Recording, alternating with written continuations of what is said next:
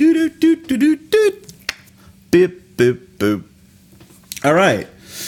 That was a great White North song, right? Yeah, that's right. Take off. It's a beauty way to go. Take off. Oh, that's right. They were so successful with that little skit. It was a song. We should use that, Barry. Just saying. You should use that for the episode. Maybe throw that song in. Yeah. Briefly, just enough so we don't people don't think I've lost my sanity for a second there. Oh, no. They know. They know you've lost your sanity. I can do things at WED without asking anybody, even my wife. Coney Island, world's biggest barrel of fun. And anywhere else your imagination takes you. Okay, we've done that. Now what? To get the whole show now, you hurry. Anything's possible at Disneyland.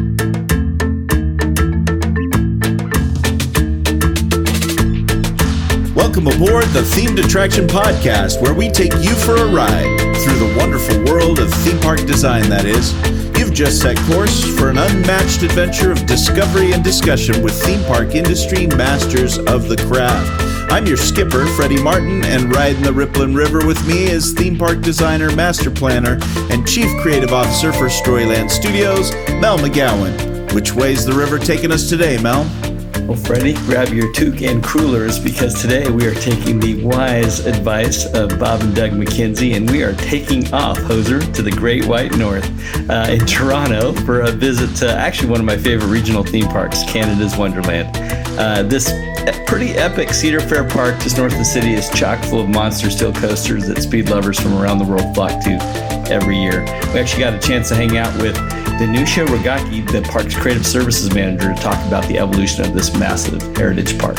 Yeah, that's right. Danusha is a longtime Canada's Wonderland native who started her career in Halloween haunts and park operations, and she's steeped in the park's rich traditions, now giving creative direction to the park's themed offerings and seasonal special events. Alrighty, folks, keep your hands, arms, feet, and legs inside the boat, because this episode is about to leave the dock. Hit it, Sam.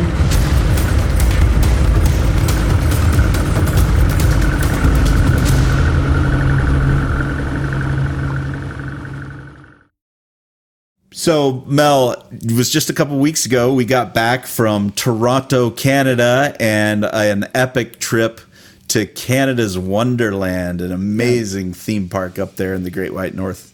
Yeah, that was a pretty awesome benchmarking research. And actually, we were up there doing some pretty fun, creative, collaborative work on a secret new theme park that hopefully we'll get to talk about soon. But yeah, what a awesome little side trip. It really was. It was a great side trip, and like you mentioned, benchmarking. We got to walk from attraction to attraction, saying, "Hey," almost like a catalog. We should add this to that theme park. Oh, we should add this.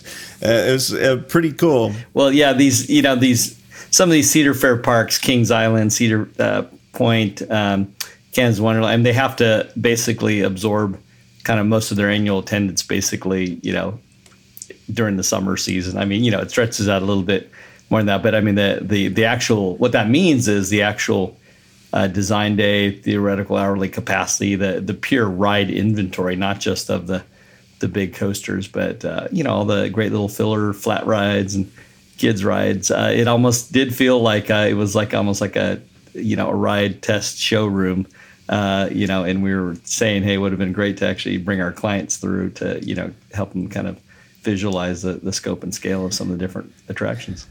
Yeah, like you said, it is a huge park, and it's just massive, and like you said, it's part of that is to be able to absorb the seasonal desires of tourists and locals to get out there into the sun and explore and get their speed on, so to speak.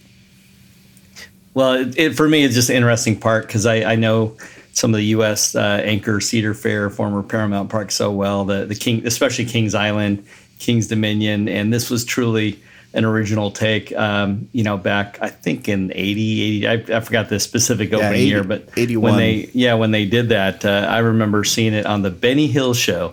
Pretty brand spanking new, and again, even though it has generally a pretty good international theme, they replaced the Eiffel Tower at the end of the street with a kind of a Canadian Rocky inspired Icon Mountain, which is pretty impressive. I gotta say, even it's not exactly Zoltorme Disney Imagineering rockwork, but the scale of these waterfalls and the fact that they still have cliff divers, Acapulco style coming out. I mean, it's a great visual weenie at the end of a grand World Expo inspired boulevard.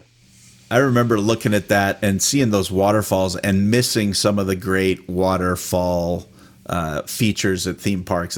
Those waterfalls at Canada's Wonderland were really huge. You felt real mist coming off of those things from hundreds of feet away. You could feel the waterfall mist. So it's interesting about a park like that they've got a bunch of themed lands, really cool themed lands. I thought, especially in the concept and in the idea behind them. You obviously have to have a Old West frontier Canada land. There's international festivals. There's a medieval fair, right? Some of the things that you sort of come to expect, but those over the years in a theme park start to get rethemed or added to or subtracted from and along the way, and in particular this park, which was initially Canada's Wonderland and then purchased by Paramount Parks and became Paramount Canada's Wonderland, and then eventually purchased again by Cedar Fair, turned back into Canada's Wonderland. There's a lot of changing of ownership and changing of ideas of how the park should look and run. And then, of course, IPs being brought into it to influence different things. It was neat to go into the Kiddie Land, for instance, and know that this was once a Bugs Bunny land, and then at another point a Hanna-Barbera land, and at another point Snoopy. Right. And so there's this knowledge that this place may change with ownership. It's going to change with IP purchases. There's a Top Gun ride there that's no longer a Top Gun ride. It's pretty interesting to see those things change over time. Well, and it was great for me. I've seen the park, at least over a decade, and to see the fingerprints of some solid leaders like Rafi Caprillion, who yes. we got to work with, on a couple of parks, including Great American Knott's Berry Farm. Actually, one of our projects just opened last week, actually, at Knott's. So we're pretty excited about the pizza pie factory was the original concept. But again, the raising of the bar, the level of excellence, and to some extent, again, this rediscovery of being rooted in the context of the Great White North. Can't hit that high note, man. No, not anymore. I'm dating myself. Well, obviously there's challenges in retheming and refining the look of a park over time, especially as you mentioned it. It's like rooted in story, rooted in the location. What are the challenges of that with, as a new park owner or operator comes into a park and they're ready to make some changes, some good positive changes? What are their challenges with doing that? Well, we're friends with guys like Anthony Esparza who, were leading some of the charge while they were at Paramount. Right. And, when you have corporate mandates to integrate, brands and IPs and, mega, blockbusters like Top Gun, and, you want to get that corporate synergy. It's definitely, you understand the marching orders and trying to do that sensitively, kind of where, trying to at least fit that in an area that kind of makes the most sense, or secluding it, that presents its own creative challenges, because we know the people behind that stuff, still love, themed environments. They love immersive attractions. But you have sometimes, a rigid framework that you're working within. So in some cases, I know, for example, it was just easier to do like a generic, Paramount action zone, just say, okay, whatever. We're just going to name random rides, after these Paramount action movies, and, kind of just ignore that base original overlay that was kind of a World's Fair or whatever the feel is or was. And then, of course, the challenge, with current Cedar Fair, besides Peanuts, when you're trying to be less reliant on those globally recognized IP or the flavor of the month IPs that, might have been a hot release 20 years ago, and it's not really worth paying those licensing fees. I think generally speaking, the strategy of going back to, again, in some cases, their roots or the local regional context and storytelling that really isn't going anywhere anytime soon. Part of the key on that, of course, is figuring out a capital strategy that you can kind of phase in over time, but kind of at least identifying the North Star that you're heading towards, so that everything, whether it's a food and beverage renovation, a hardscape, landscape, area development renovation, a new attraction, branding, everything just starts, adding up to each other and building up that internal consistency. And again, that's a fun part, I think, about our trip, where we were seeing those moves that have been made over the last few years really kind of syncing up quite nicely to where, it actually feels like a theme park again, rather than just a pretty county fair. Yeah, you definitely got that sense. Well, our guest today knows the park by heart and understands what goes into changing and updating and creating a new space within an established space, and knows how to do it with love. Our guest is Danusha Rogacki. Danusha heads up much of the creative work that's going on at Canada's Wonderland these days, whether it's adding new attractions and keeping the theme consistent or retheming older ones. She's just really a great leader as far as that's concerned, and she's also heavily involved in the seasonal events, playing a huge part in the park's overall success. Obviously, when it gets cold, theme parks tend to shut down, and they're trying to extend their operating year with so many different seasonal events. So she gets to bring her favorite things, the holiday horrors and the holiday happiness, to life within the gates of one of the world's greatest coaster meccas. And now I present to you our Canada's Wonderland interview with Danusha Rogacki. Danusha, it's so exciting to meet you and be with you here today at Canada's Wonderland. In the Great White North. In the Great White North. Well, thank you for having me. It's a beautiful day in the neighborhood. Thanks for ushering California weather in for us. Oh, yeah. Well, thank you for bringing it. You're welcome.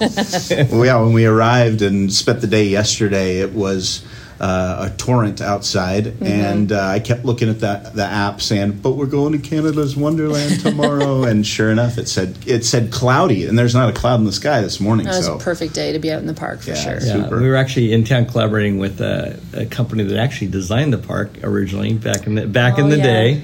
The sad thing is, I don't think there's hardly anyone there that actually, worked on the park. And we were saying, why aren't we at Canada's Wonderland? Because we're literally picking rides and massifying park, and why aren't we actually, test driving? That's absolutely true. As we were walking through, we said this one would be perfect for this, and this one would be perfect for that. It was almost like we were going shopping at Canada's Wonderland for cool attractions for another park. Even better than the IAAPA show floor. So. Oh yeah, and you can see people enjoying it too in real time and everything. Yeah, so it's that's perfect. right. Yeah. Especially blue sky, sunny weather here. Oh yeah, it's great. Beautiful. Hey, would you mind telling us just a little bit about how you came to Canada's Wonderland and sort of developed into your role that you have today? Sure. So I started our very first year of Halloween Haunt, which was Fear Fest back then in 2005, and I was actually a monster for a Halloween event. Do you remember what your monster looked like? I was in the rock and scare area, so I had ripped up jeans. I was kind of like Pat Benatar. Yeah, like heavy metal zombie kind That's of thing. I love it. And I got to be an Atmo performer, which I didn't know at the time because it was a brand new position, but it was a very coveted position because it meant you weren't in a haunted house and you could move around. And it was great. It was amazing being outside. I had the live music going all the time. What a great fun job. It was amazing. I was a student, and it was a perfect sort of student job. It was like a 5-week contract, and it was amazing. And the following year I came back. As I said, I was a student. I was actually doing my Bachelor of Fine Arts in theater production at the time. So I had a lot of friends who were working here, and I joined the events department, who was responsible for building those mazes and the haunted houses and everything for Haunt. So I did that for a few years. And then the event became so popular that it evolved into something. It wasn't just like, oh, we could throw this together in August. You really need to have a team that's working on it all year round, or more or less. So I was a supervisor for the events team for our creative efforts for Halloween Haunt, and then went full-time a few years later.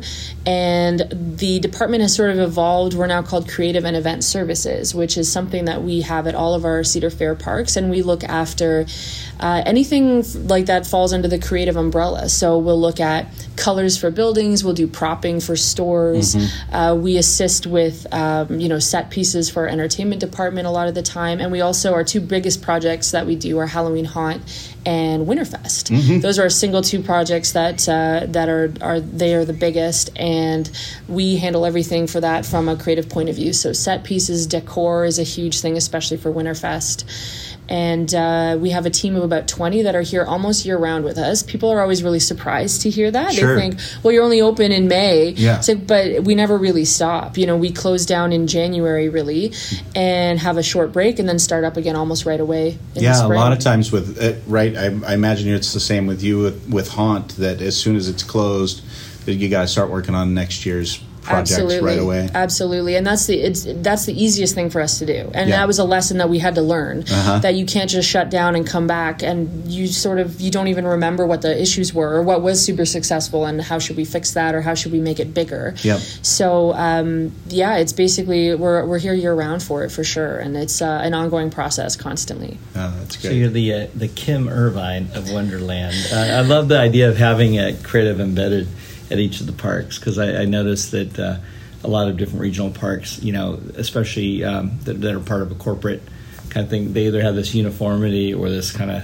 corporate edict to just drop in, whatever IPs, but there's no one really caring for the details when it is time for a new paint job or a color palette that has anything to do with anything. It's exactly. A maintenance guy picking like the brightest shade of magenta or purple. Or their personal preference. Exactly. You see that we're like, well, I think thing, this blue works, and that's fine. And there's something to be said for having IP that stands on its own legs and is going to be successful because it was successful over here, and that's great. Yeah. But you need to make it feel organic, and you need to cater it to where you are. Like you said, the regional parks, that's very important because we have to cater to a certain group of people, and those were details that were sort of getting missed at some point, and it's important. And you sort of, I don't want to say like trick your guests, but you sort of you get them to feel a certain way by creating different environments, and that's important. And just the sunlight, the sky, the light quality is so different. And like, I don't know. Up I here think at of the like 48th Carowinds, versus Canada. They're two different, absolutely, elevations. Absolutely. Well, latitudes. and even things that go along with so like Copperhead Strike. The theming for that doesn't really make sense up here. Right. So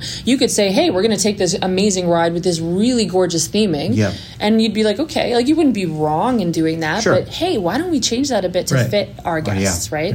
So that's something that we look at here. Which we just got off a Yukon Striker. Yeah. So and how amazing is that? It was so fun. Yeah, kind of speaking of Copper, because that Copper was a good ride too. Yeah, it was a good ride. Yeah. Is that newish? One of the newer Yukon Striker? Yeah. That was 2019, and felt pretty fresh. Yeah, and that's it's my favorite ride in the park. It's amazing, and all of that theming and everything. That was something that my team got to do. So we made all those mine carts and everything.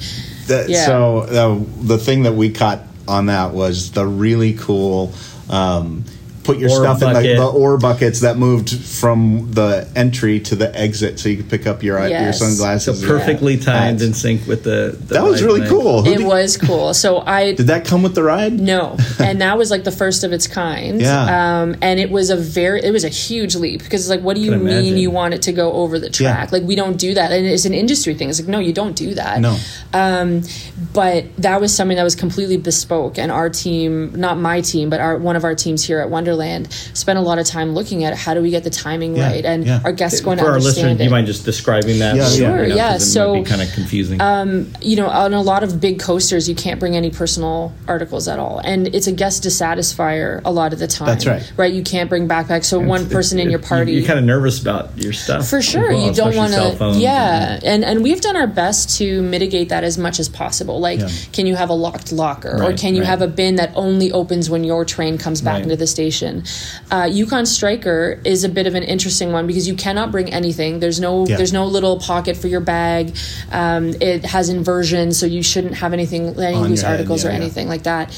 And the nature of the ride, we need to, you enter on one side of the train and you exit on the other side. So you can't just go back. And the ride vehicles are what, 7 people across? And so it's too far to walk to deposit your stuff at the exit and then walk back. Exactly. So other coasters that we have where it's only 2 across, it takes no time at all. Right. Yeah. But they figured out early on that this was going to be an issue. Yeah. And so what our maintenance team developed was this team of hanging baskets or hanging bins, where when it's your turn to get on the ride vehicle, you load your items into these bins, then you just get themed as like ore carts. Like it's all, everything there is very, it's all metal or wood because it's all like a mining environment.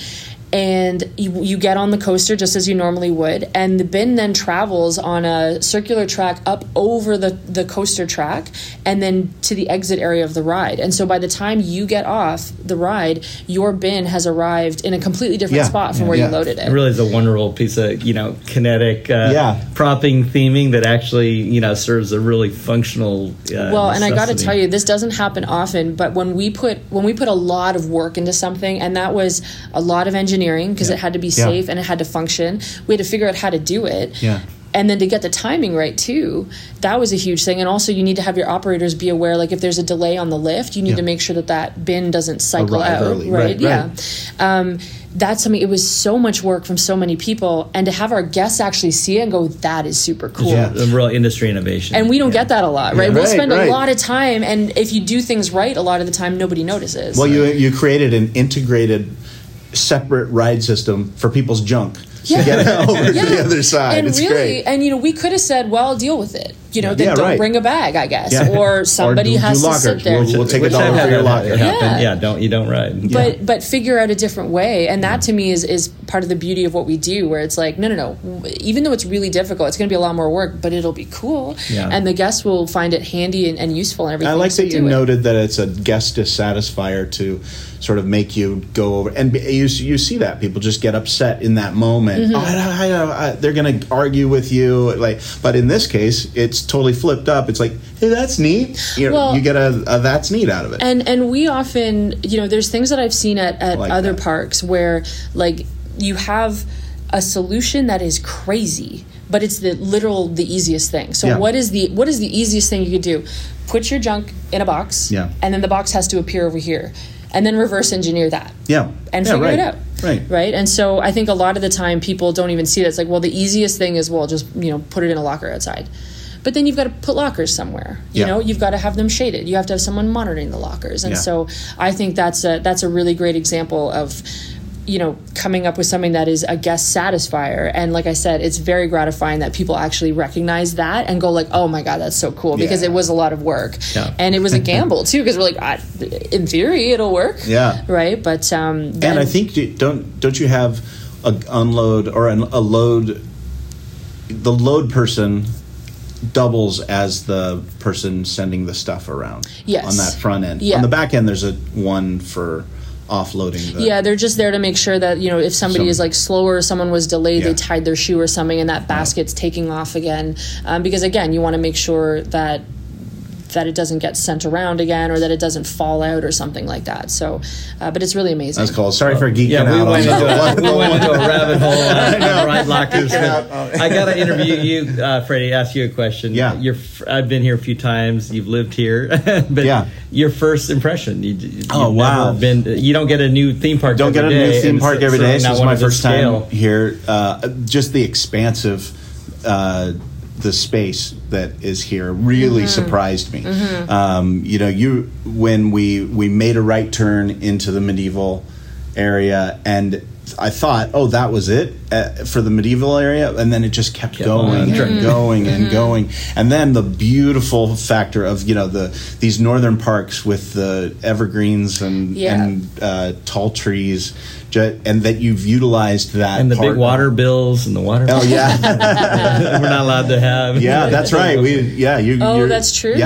We spent a lot of lot of money to keep trees looking good. And you've got these natural spaces. We were walking walking in the queue for the Rapids ride and saw that it's real forest and there's broken down trees out there that are probably a couple years out, and a black squirrel I've never seen before. It is so funny beautiful. Whenever we have American guests come up, they're like, "You guys have black squirrels?" Yeah. And it's like, "But don't you?" Like, we got these beautiful gray ones, but yours have a gold tail and So that segues.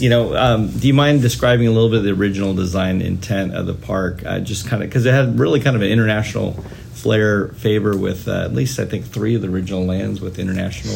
It did, yeah. It was. It's amazing to look back on the archival photos too, because you can see, even the gorgeous artwork land, the watercolor renderings in your hallway here. And we have that in one of our restaurants too. Yeah. We did that as a project that our team spearheaded because we were like, let's get some of these amazing drawings. And just as a side it's note, your Imagineering artwork. Yeah, it is. I love it. And like part of when I learned to draft in university, we were still learning to do with pencil, but nobody does that anymore. Right, and for me personally, seeing those hand-drawn elevation, it's incredible. So it was very, very heavily themed. All of these different lands. So we have our International Street, which each block of those buildings, and this is something guests don't normally notice, but each of those buildings has a different feel to it. So those blocks, we have our Mediterranean, we have our Alpine, and people don't, when you stand back and look at it, you go, oh yeah, you know what, that does make sense. And this is like, the Alpine building, so it's got more of that like, Swiss kind of flair and everything. And everything was kitted out. So your food in every area, it was all like kettlebell chips. It was all very, very So you didn't themed. have originally no Chinese food in the Swiss building? Yeah. No, and that's a great point because we didn't. We had a beautiful... I've given Matt Wimet a hard time about that over the years. Well, we had Come a on, man, it's not beautiful that hard. Japanese restaurant called Ginza Gardens, which is now Backlot Cafe. But when you take a step back and look at it, you can see these beautiful pergolas outside, and you go like, oh, okay, I kind of see that still.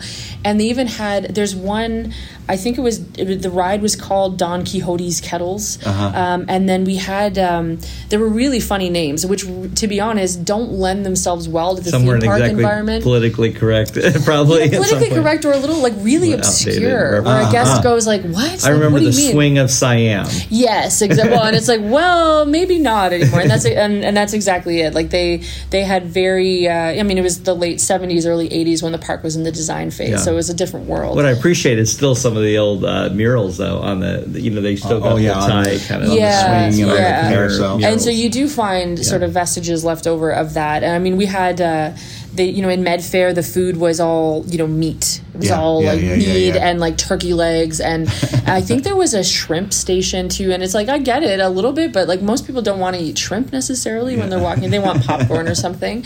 And then we had our Grand World Expo area, which is a personal favorite of mine, just because of the era, the nature of that. The Grand World's Fair. Oh, absolutely. And so Crystal Palace, exactly, and the lighting in there. It's these big globe lights, and a lot of what people see that is tied to those areas now, like for example those lampposts, and the same in Med Fair, that's all original. Like those sort of gas-looking, not gas but fire, but we use flame bulbs now. Those are all left over from the original park, because in its original incarnation, it was very like, here's where this land starts, here's where it stops. And we had our Hanna-Barbera land was our kiddie area. Same thing, everything, and it's one of my favorite areas to look back on because it's pretty much all gone now. The Flintstones and Yogi Bear. And we saw the Flintstones structure. There's remnants of it there. And if you look closely, oh, that's Flintstones. Yeah, exactly. Pretty and so it was extremely themed out. One area that never came to fruition, which we're trying to bring back now, is called Frontier Canada. And it was sort of like a Wild West, frontier gold rush kind of thing.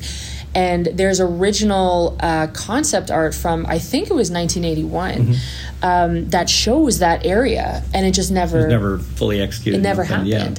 And so we're starting to bring that back, and we, I think we sort of lost our way a little bit at some point because the emphasis for our new product that we're putting in just didn't follow that same path. Especially maybe in the Paramount years, and the Ginza Garden is a great example, because you go into this Grand World 1890 World's Fair, all these beautiful, intricately internationally themed buildings, and with the Paramount overlay, it had to be the backlot, fast food, the exactly. Italian Job coaster, and just kind of random. And the Top Gun coaster and all that. Yeah. And it depends. It depends on who you ask. It depends on what they like. Sure. Because there's something to be said for these like really gorgeous IP like Top Gun. What's Top Gun? They're very marketable. I'm sure the numbers were there as far as oh my gosh, the investment. numbers for Top Gun, it's like slam dunk, and especially now. It wouldn't be bad if you opened that this weekend. And so, they were bringing in all these amazing coasters and amazing rides with these recognizable names and moved away from that original theming.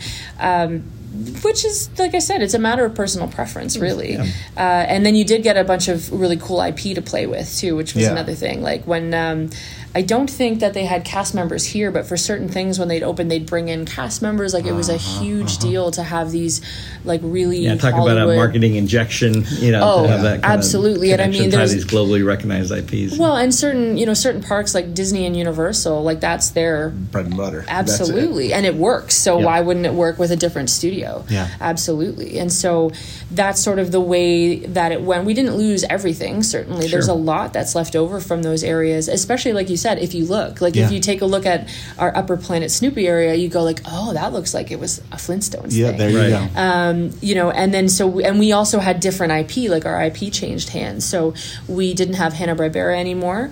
And then we had our Nickelodeon content in for a number of years. And so again, all of the the Hanna-Barbera stuff flipped over to that. And same thing, you could tell that it was something else before. And then now we've moved over to our Planet Snoopy. So with our partnership with Peanuts. So again, it's changed again.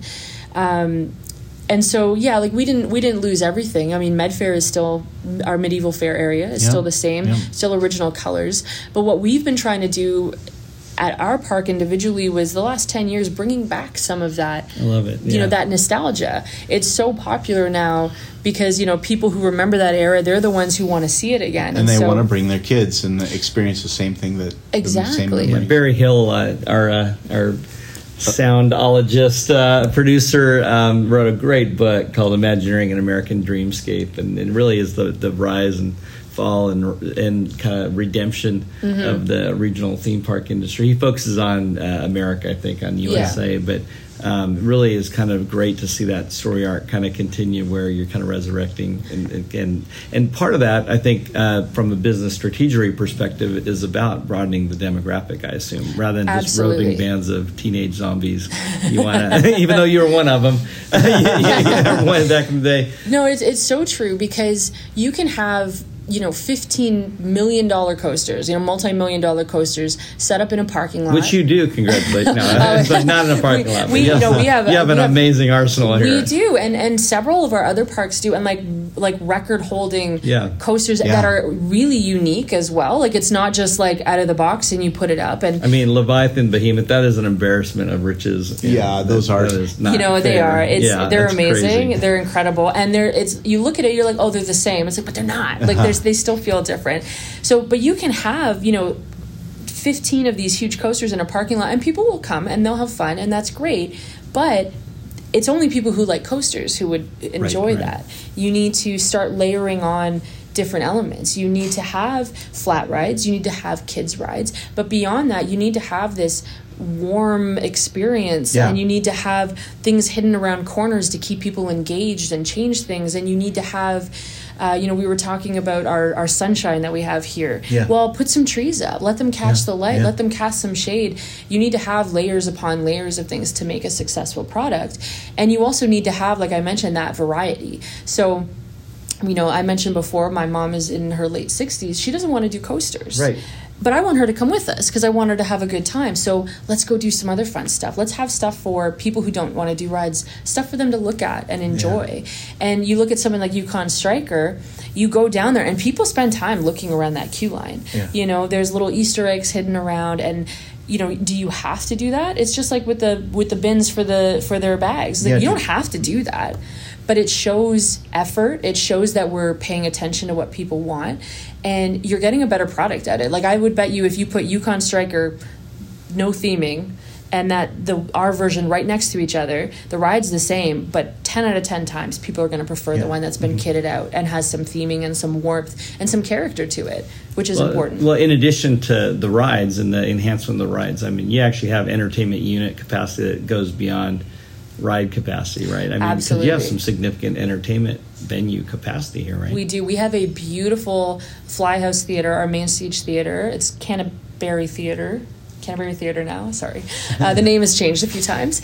And it's a gorgeous theater. And it's one of my favorite things when we hire new theater technicians to come in and bring them to the theater. It's like, this is a gorgeous space for your first real job. Yeah. And we seat almost 800 people in that theater. And you're getting ready to start a Cirque collaboration for the season? We have an incredible Cirque production company that we've partnered with, and they've been with us for a long time, and they are world class. Yeah. Absolutely world class. That's wonderful. And they've actually been putting their shows into some of our parks in the States as well, because you come in and it's that, it's that cute story. They're from Quebec, just like Cirque du Soleil, and these are incredible athletes that put on mesmerizing shows. And I'll watch that show once a day. I don't get tired of it. So that's our main stage show. And then we also have our 3,000 seat amphitheater where we do changing content throughout the summer. So, years ago, we would do a really cute song and dance show that people would like, and they'd come and they'd dance in the aisles and everything. But they wouldn't necessarily come once a week to see it, because once they've seen it, they've sort of seen it. And our entertainment department looked at it and said, well, what can we do to keep people interested and change it up and freshen it up? And so now the programming that they do, about every 2 weeks in the summer, the content changes. And it's like a huge variety. We'll have a circus act come in for 2 weeks, and then we'll do our acro dunk show, which is trick shots with a basketball net. Yeah. We have an amazing dog show that comes in. And what that does is pass holders are going to come more often because they saw this show and now there's a new show, so let's go back and let's see that. And that's again giving people variety in what they can do here. Talking about embarrassing of riches, not just 1, 2 dive shows. Yes, right? And that's one of those things that people love. It's been here since day one. Yeah. And we kind of take like for Acapulco granted. cliff divers off the Canadian mountain waterfall. And we always say it's a little bit higher than some of those divers and everything. Cool. And we kind of take it for granted sometimes, and then you take, because there'll be it's massive just so unusual, crowds, right? Massive crowds to watch. It's just something you don't see every day. No, exactly. Yeah. And we go no, this is a big deal. Yeah. And knowing these divers, and they work with our Cirque company as well. So these are just incredible athletes that come and do these shows. And we started integrating them into some of our fireworks shows that we do for our holidays, where they do a fire dive off the mountain and stuff like that. Awesome. And then we have our outdoor, our others, our stunt dive show, we call it, because it's diving, but they'll often have a tramp wall. I think this year they're doing slackline over the audience. Yeah. And so they've done a lot of things and keeping it different. We have all of these venues are very, very different. So again, if you saw our Tundra show in our main stage theater, that's very different from our basketball show, which is very different from our stunt dive show. And so it gives people a full day, right? Because we want them to stay for the whole day. And then at night, we have our light and fountain show on International Street, which is very cool. We've taken a break from doing our projection map show on the mountain, which we've done, and we're hoping to bring back next year. But it's sort of a kiss goodnight at the end, right? It's it's at 10 o'clock, so the park is closing down, you're walking out, and I hope that you guys get to see that stretch at night, because it is magic. That's the fountain's going, it's really hot. It does get hot here, I promise. We do have some hot nights in the summer, and you get a funnel cake, and you sit by the water, and it's just magic. Yeah. It's amazing. Taste of heaven. Yeah. How do you tell a story when people listen with more than their ears? Stories change lives. They make us remember, but only when they're felt and not just heard. Storyland Studios builds the impossible. We turn big ideas into reality. We tell stories in 3 dimensions to stir the senses so you can walk into places you've only seen in your dreams, in real life and real time. Storyland's artists, architects, and artisans take stories out of the imagination and build tangible dreams that leave lasting impressions and memories that endure for years. What's your story? Storyland Studios is themed entertainment, destination, design, production, and fabrication. Connect with the team at Storyland Studios to get started building your impossible dream today. Visit StorylandStudios.com or call now 800-218-9797. 1932. That's 800-218-1932. Storyland Studios, your big ideas' best ally.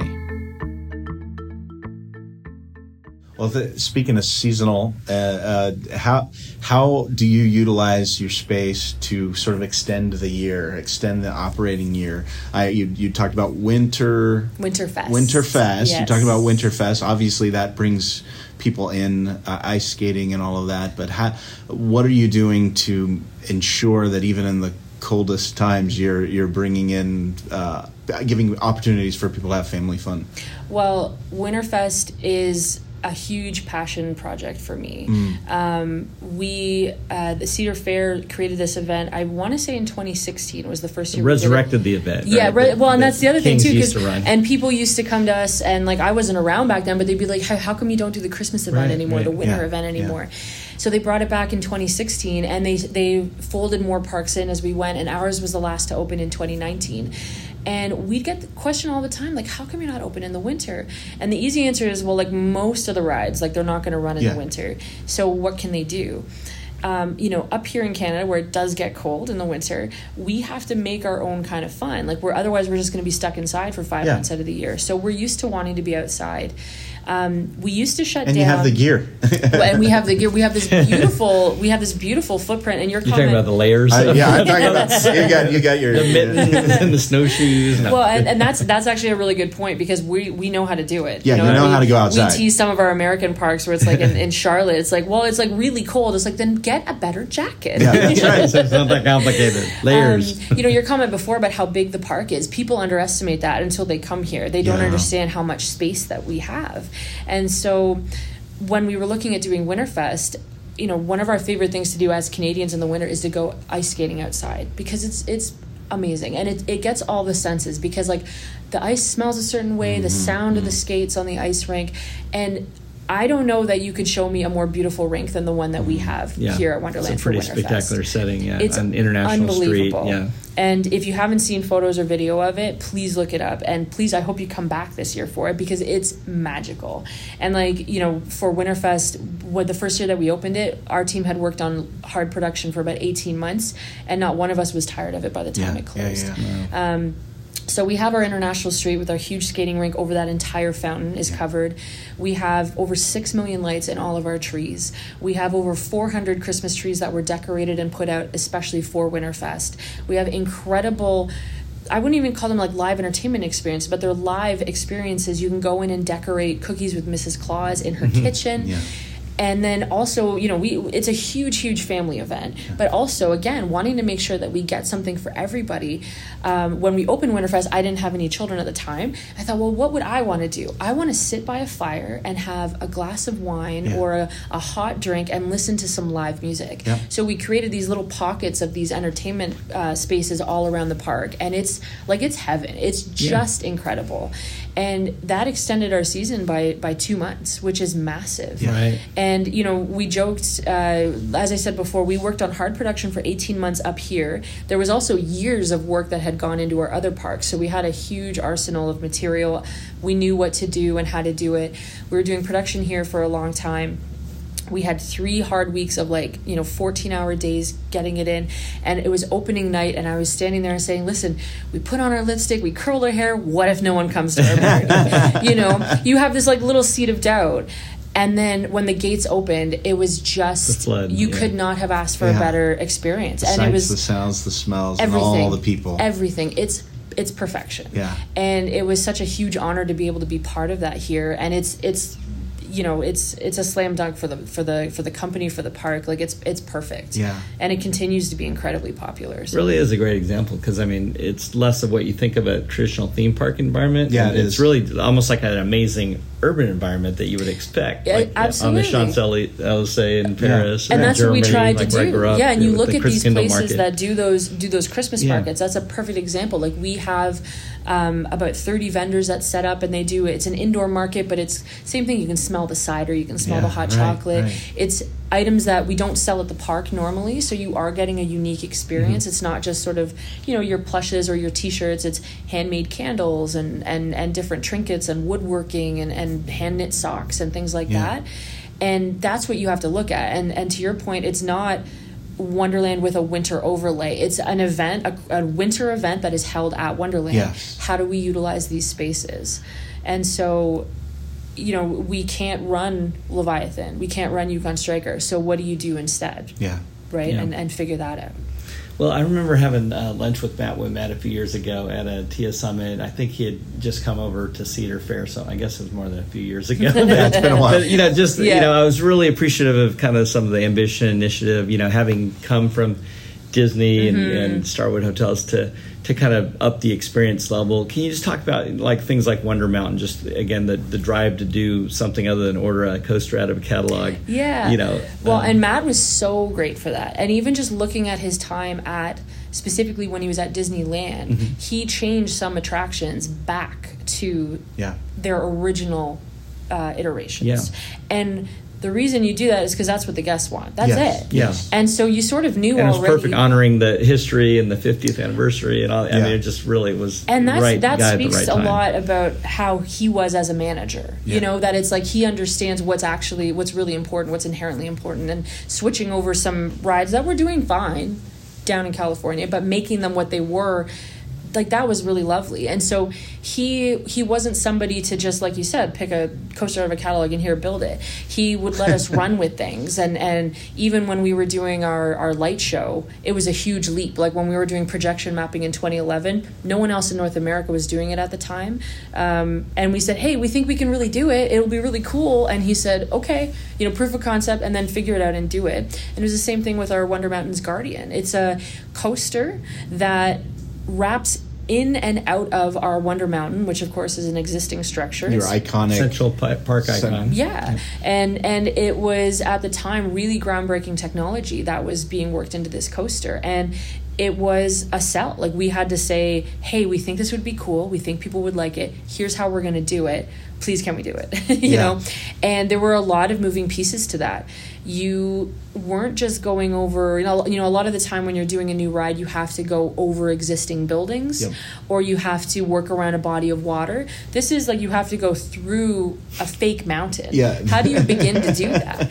And so we had an incredible team here who was so passionate about that construction, because that was really the huge thing, is punching holes in the side of a mountain and putting the legs in and figuring out, because you can't see the whole track at once, which is another crazy part. If you think about it, right, when you're doing a survey and you plant the marks for the legs for something like Leviathan, you can stand there and you go, that's where the other leg goes. That's where it goes. But you can't do that with Wonder Mountain. There's a wall there. You can't do it. And so it was a huge engineering feat. And then to work in with this tech, with this Canadian company, which I think people don't realize as well. It was a Canadian company out of Montreal who worked with us building this tech for this ride.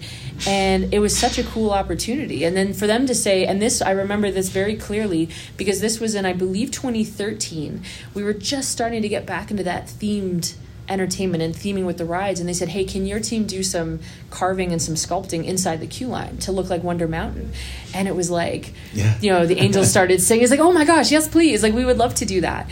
And so that for me really was a sort of a hint at how we were going to move forward after that. It's like, it's not just a ride, because you could have put that ride in a warehouse, and that's fine. Sure. But let's use existing landscape. And Wonder Mountain, too, is really, like, mythical for our guests. Right. It's always like, what's inside Wonder Mountain? Well, there's a dragon, right? And you have to go in there. And he has always been there since the beginning. Exactly. Yeah. And so go in there and get his gold. And there's a story element to it, which to me, as like as a theme park nerd, was very exciting to get to be a part of, for sure. Oh, that's fantastic. Yeah. Awesome. Well, it's been a joy to work alongside some of the new corporate leadership, based in Charlotte with Ken Parks and Chuck Myers, and can you talk about that kind of evolution in terms of because it's still fairly fresh, right? Some of the new corporate hires and the establishment of kind of your own kind of Imagineering division, that blending of entertainment experience design with the ride. Yeah, and as you said, it is pretty new. It's been the last couple years. We've had a corporate entertainment team for a number of years. And it's been so refreshing and so amazing to watch this evolution, because as artists, and largely that group of people that you're speaking of, they come from from our parks. They're all Cedar Fair people. A lot of them, including some of the senior people there, started as like a ticket taker or as a show tech. Like we start by a line staff job and work our way up and do what we do because we eat, sleep, and breathe this industry. And it's been so refreshing to watch this evolution. And what's been happening is, we had about 4 or 5 people, and not that we were left alone, because there was obviously a lot of oversight and everything, but it almost felt like we were the last thing on their list, because we have our rides and we have this, and also, let's bring in our live like our entertainment team, our creative team, and work on these projects. But the last 5-6 years, you've seen a huge rise. People love outdoor festivals, right? They love parades, they love fireworks. Let's pay attention to that, and let's make sure that the product is up to par and up to a standard. And so they've continuously been expanding this team and really seeing a need and then filling that need. And it's been amazing. And, I had a call 2 weeks ago with somebody I had never met on our planning and design team. And the first half hour of the call was us just going, "You worked on that? Cool." And then he'd ask me something. And we were just, you can tell that there's a bond there immediately, even though we've never actually worked together before or met before. Yeah. And so they've also integrated planning and design, which largely before, at least at our company, was more about, okay, so here's your new washroom building. That's where this is going, and here it is. But integrating planning and design with our live entertainment is huge, because now you're going to say, here's a restaurant, and all right, here's the walls, here's the roof, here's where you need to run all your power. But then we can also go, well, here's what the tile has to be. So can you actually move that wall? Because we want to do this. Well, for example, you've got a little construction project just going a tiny little construction project out in the middle of our park. We're doing a new restaurant, brand new to us.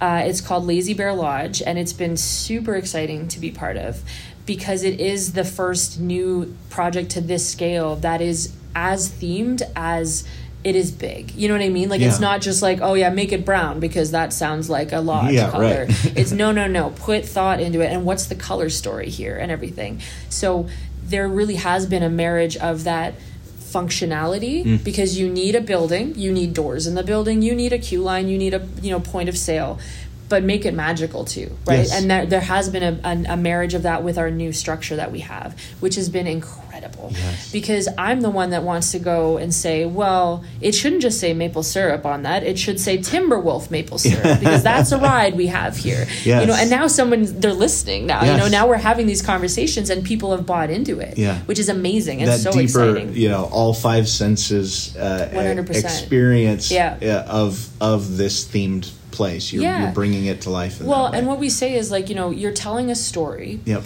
And whatever the project is how you're telling the story. And oftentimes in what we do, it's not literal. It's not like someone's telling you, once there was a barbecue restaurant and some bears came in. It's no. But how do you tell that story with what the environment looks like? Yeah. And so, like you said, those 5 senses of okay, well, is it going to be wood or is it going to be tile? And what I think is very interesting as well is we have to have a marriage of, again, that functionality and that what the aesthetics of it, because carpet would be cool because you have worn rugs in front of your fire. You can't do that at a theme park restaurant, right? So there you have to have that communication to decide what the end product is going to be. But coming up with a color story and having these conversations, we have 2 little outer buildings near the restaurant. There's a fountain soda station and a little bakery. It has technically they have nothing to do with that restaurant, but they were either new builds or refurbs this year. And so it's look at what the color palette is for the restaurant, and we need to carry that over. And the conversation we had was, you can't do white there because there's no white in the building, because we're talking wood, stone, copper, iron, right? And it's white doesn't fit there because that's not a color that would be there. And so paying attention to these little details, and having sort of more of a, sometimes you'd feel like you were just yelling into the ether about, but it shouldn't be that color. And now we actually have a system of having these higher level conversations about exactly that. We've got a pretty similar scale restaurant under construction that we've got to design at Knott's, and again, that ability to collaborate with such a diverse multidisciplinary team, both at the park level and corporate, really kind of is awesome to see the level of care, concern, intentionality. Yeah. They use the word attention to story, baking the story into the structure. Absolutely. Yeah. Absolutely, because you need to communicate something without saying a word. Yes. Right? And how do you do that? And then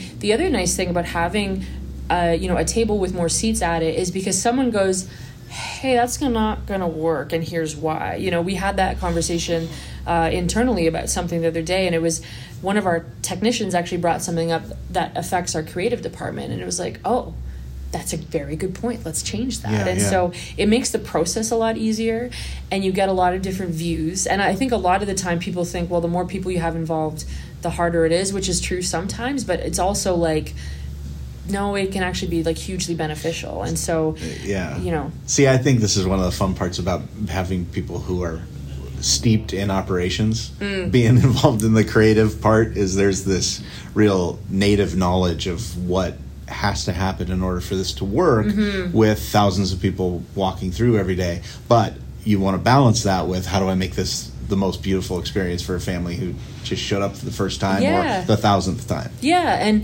and we also deal with this constantly, and it is a huge battle of, we want to do, let's say we're going to do a sculpture of a bear for this restaurant, and it's going to be out in the park, so it's going to be accessible. So make it as beautiful as you can, but also make it completely indestructible. Like bulletproof. You absolutely have to. It's got to be weatherproof. It's got to be safe, because a lot of the time we build these huge structures, right? And then people are going to mess with it. And most of the time it's accidental. Like you'll have, and this happens anywhere. If you have like a sign or a mural where people's backs touch it or their heads, the paint wears off, like things like that. And then you do have some bad eggs who maybe want to like deface it. So you need to figure out a way for them to not be able to climb it, for them to not be able to chip away at it or carve into it. And then you have to make sure it's not going to fall apart. And I can tell you, it is a huge challenge. It's a huge, huge challenge, especially for something like Haunt that needs to go out and be there for 5 weeks and then come back out. Yeah. So you're also talking about, well, how do I make it forkliftable? How do I get power to it? There's a huge amount of layers that go into it. And so again, that collaborative effort is like, you won't survive without it. Yeah, speaking of collaborative, so what's your team look like? What different talents types are you working with on a day-to-day? I have an amazing team. I'm super lucky that a lot of them have been with us for a number of years. So we have a very good core team. It's hard to say right now because we are at sort of full speed again after COVID. But generally, I think we've got about 12 scenic artists who are here largely, most of them are here in early April, and they'll finish at the end of December. There's a few of those supervisors who are here basically 11 months out of the year. And they're incredibly talented. They're so, they're multidisciplinary. And even if they don't come to us being multidisciplinary, they learn it pretty quickly here. Where my setup is, like our team setup is, we have a huge advantage because we're in our park paint shop in one corner of it, which is adjacent to our fiberglass shop, which is adjacent to our carpentry shop. So we kind of have that whole area. So generally we'll have about 20 scenic artists who are here with us for the bulk of the year. I think there's about 12 now. And then we also have our own group of technicians, and they're what we call like theater or production technicians. So this is like your show lighting, show audio. We're doing a lot more with video now. So again, they're pretty well versed. And there's about 10 of them that are here most of the year. And we do have a lot of return staff, which is amazing. That's hugely beneficial. They, they like working with each other, and they like the challenge that we have here. We do a lot of weird stuff. We always say it's like we have a lot of weird requests, and we have to do a lot of different things. What's amazing, though, is you could go and work in any scenic shop in the world after being here, because we have to work with so many different materials. Right. Architectural concrete, which is not a normal thing that you work with. We also... I'm ashamed it took us this long to find it, but there's a product called Zoopoxy, which zoos use to make fake rocks and coral reefs and stuff like that, which is exactly the product we've been looking for like 10 years. And so, we're always trying to evolve and figure out different ways to do things in a way that make the most sense for our needs, which again are making things rock solid and indestructible, but also look really cool, right? Because we take a lot of pride in making sure that you're not just going to go to Home Depot and see what I put out on the shelf, right? We don't want that. We want to make it a unique experience, and so My team, I'm very, very lucky. My team here is really incredible. This very portion passionate. of the podcast is brought to you by Zupoxy. It's awesome. We're obsessed. We're just going to use it for everything now. All the talk of the new restaurant's making me really hungry. Yeah, actually. We got lunch and dine and dash to catch a plane. But what are you excited about? It sounds like a pretty bright future for you, your team, and the park. Anything in particular you're allowed to talk about that you're excited about? We always have big projects that are on the horizon for sure. And what I love is that the more that we do, the more trust we sort of get. And not that people think we can't achieve things, but it's like, no, we can look, we did those bears, so why don't we look at doing this and doing more things in-house and everything. And it's going to be amazing to see the park continue to grow. There's been a huge shift in what our guests want to see, and that's exactly my bread and butter, is these like themed environments and visual storytelling. And so I think people are traveling again, which is amazing, and I think it's just we're going to just keep growing from here for sure. Well, fantastic. Well, thank you so much for your time. This has been great. It's super fun to go backstage at a theme park, and so thanks for letting us sneak around and see what it's like back here. And thanks for welcoming us to Canada's Wonderland today. Oh, well, thank you. It was a pleasure to be here, and come back and see us. I promise it won't be too cold for you. Awesome. Will do. Thank you. Well, I think you could see that Danusha is a big fan of her park, but she's also a fan of all the other parks around the world that we know and love, the Universals, the big names, the Disneys, and that love for the theme park industry and the storytelling that we get to create. It really gives her this sort of, you get this sense from her that she loves to learn from the peers, loves to dive in the conversations, and then bring all of those amazing experiences back for her guests at Canada's Wonderland. Yeah, no doubt. You know what I loved is that she was secretly able to share some of the other parks and chains that she's a fan of. And so just, beyond, even her home park, which is a pretty epic park. She loved Disney. She was just such a great, it's great to know that in our industry, we've got people stewarding these parks that genuinely appreciate the genre. Yeah, this isn't just business strategery or a step on a corporate ladder for some of the people that really are caring for these parks and their restoration renewal. So I really got that from her.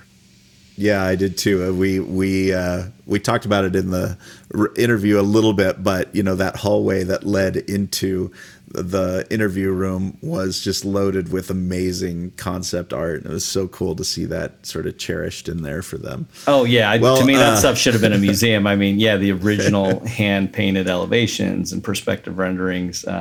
Really some great work. Yeah, it's fantastic. Well, the most fantastic thing was that I survived the day because we got ourselves on some big steel. Yeah, and with enough Dramamine, but that was, we got some good airtime. I know we keep saying the term embarrassment of riches, but geez, are you kidding me? Leviathan, Behemoth. I mean, Yukon Striker. Yukon Striker was my favorite, and I actually don't like a drop coaster. They get. I'm like, come on, don't hold me in suspense. Just let's go up over the hill and go. But you got me in the front row, and we hung out over that moment of staring at your mortality for a second, and then big drop. That ride was really, really cool. Yeah, what a beautiful day as well. So blue skies. Truly was. Yeah, it's great. Oh yeah, it was the first clear day since they've been open, I guess. But well, I just love getting on the coasters. I don't know. Do you have a bucket list coaster? You have one that you've ever always wanted to get on, and it's elusive that's to a you? Rough one, man. I've gotten around. I've gotten gotten around. I've gotten around. I got to say probably. Just because I've won the Disney bingo and hit every other park except for Shanghai. Tron is probably not just for the coaster. Yeah, that's great. And it would be less so if it was, not going to be opening, in Orlando pretty soon. Yes, I definitely would love to do that. But that's probably one of the list here. I keep seeing video of the Ferrari coaster, and I I was there. I was looking outside my hotel room. It was right there, and it was closed the day I was there. The park to offset the lower attendance. I can't complain. Warner Bros. Abu Dhabi was right next to it, so I was able to spend the day and focus on that. But yeah, it was rough just staring right at that. Not staring right at that big old coaster. Well, okay, so it's still on the bucket list. Yeah, that's true. The air is getting cool outside. The fireflies are sparking up. What do you say we turn this old leaky boat around and head home? Sounds good. All right, until next time. Thanks, Mel.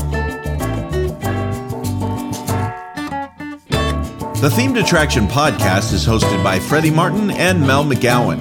I hope you know that we don't take your listening for granted. We really appreciate you being a faithful listener to this show, and we're always excited to release new episodes.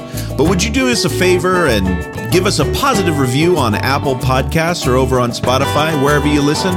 We would really appreciate it. It'll open up more doors with other listeners, and our community will continue to grow. We want to thank our special guest, Danusha Ragaki of Canada's Wonderland. You can connect with her on LinkedIn or find her somewhere in the park plussing things up to make another great experience for her visitors. Get access to more stories and interviews at themedattraction.com. Start your own profile, discuss the latest advancements, and interact with your fellow theme park designers around the world. Follow the action on Instagram and Twitter at Themed Attraction, and join our active discussion group on LinkedIn. Connect with Mel by email via mel@storylandstudios.com, or follow him on Twitter at Mel McGowan and Instagram at Visioneer. You can find me at freddymartin.net and follow my adventures at Skipper Freddy on Instagram and Twitter. You can also email me at freddy@storylandstudios.com. Our theme music was composed by Rob Watson. Other music provided by The Lost Dogs. This episode was designed and produced by the one and only Dr. Barry Hill. Barry is the author of Imagineering an American Dreamscape, the genesis, evolution, and redemption of the regional theme park. This book tells the epic stories of regional theme parks and the strong-willed visionaries behind them. Some of the stories you may have heard, most you probably haven't, and it is a fascinating tale to tell. It's available to purchase on Amazon, Barnes & Noble, or direct from the publisher at rivershorecreative.com. You know, Mel, Barry loves going out on safari with me, but I think it's getting to be a little too much for the guy. The other day, he hopped into the boat saying, "We're going to see elephants, we're going to see giraffes, we're going to see hippos, we're going to see leprechauns, we're going to see tigers, Doctor says only I can see the leprechauns." Thanks for listening, folks.